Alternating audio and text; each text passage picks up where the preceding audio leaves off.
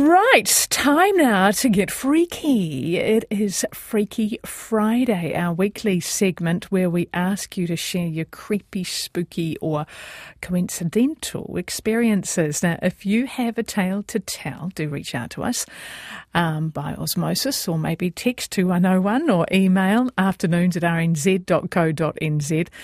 And we've all heard stories about things that go bump in the night, but today's guest is Bronwyn, and she has a personal experience. Kia ora, Bronwyn. Welcome to Freaky Friday. Kia ora, how are you going? Yeah, I'm good. Whereabouts are you? I'm in Auckland, in Avondale. And Avondale, sun is shining, yeah?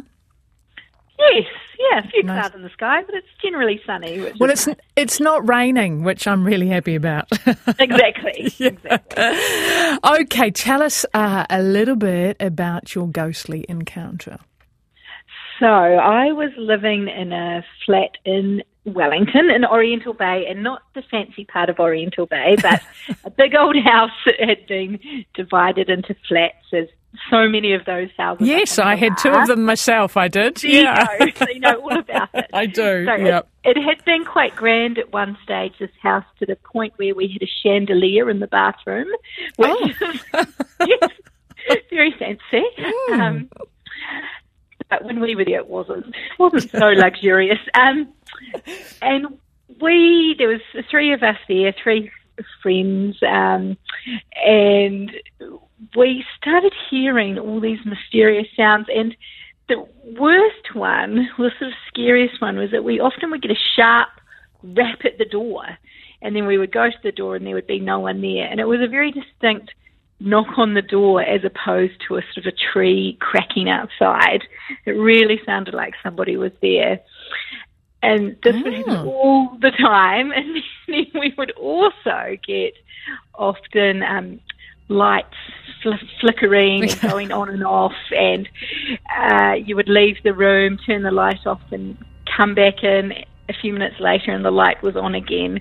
So it was all quite spooky and scary, yes. Did everyone experience this in the flat? Yes, we did. And look, I have to say that it was quite exciting for us. So I imagine there was a little bit of kind of working ourselves up into a shared story around these ghostly noises and happenings. Did you at any stage, like I remember when I was younger, we had a seance, my sister and friends and I, sat around a table and decided to try and call on the spirits. Did you give that a go at all? We didn't. I think we were too frightened to do that.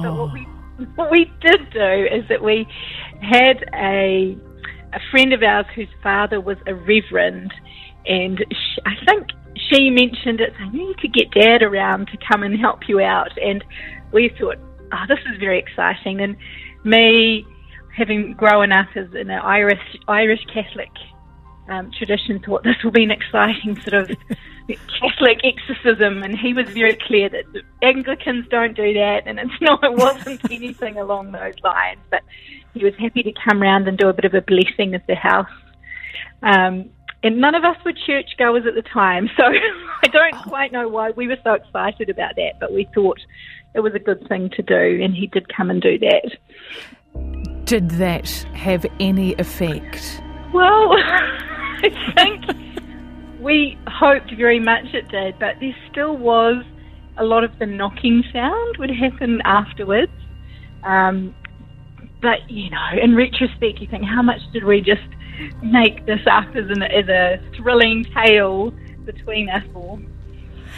Yeah, okay. Did you ever think about moving out? I mean, did it get to that point where you thought, I can't live here anymore? Or did you lose any of the flatmates? Well, I was working at night times at the time, and so I would come home and the other two would often be in bed, and I would be there sort of in this dark flat by myself and would tell myself, there's a shadow passing through.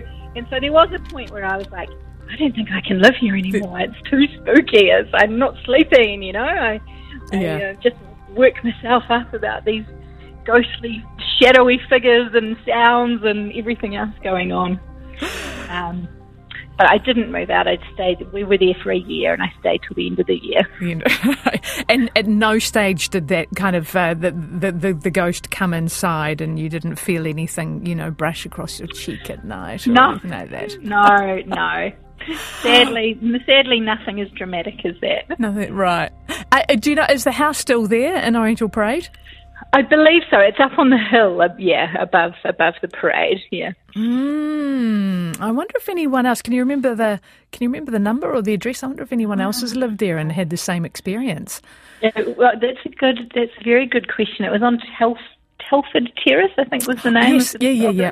I know. Well, let's text 2101 if you lived in that house in Oriental Parade and see if you had a similar experience. Oh, thank you for sharing that Freaky Friday experience or story with us.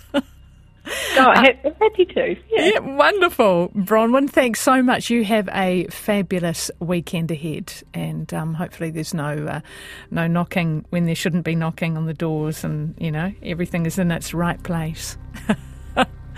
Wonderful. Have a great weekend, Bronwyn.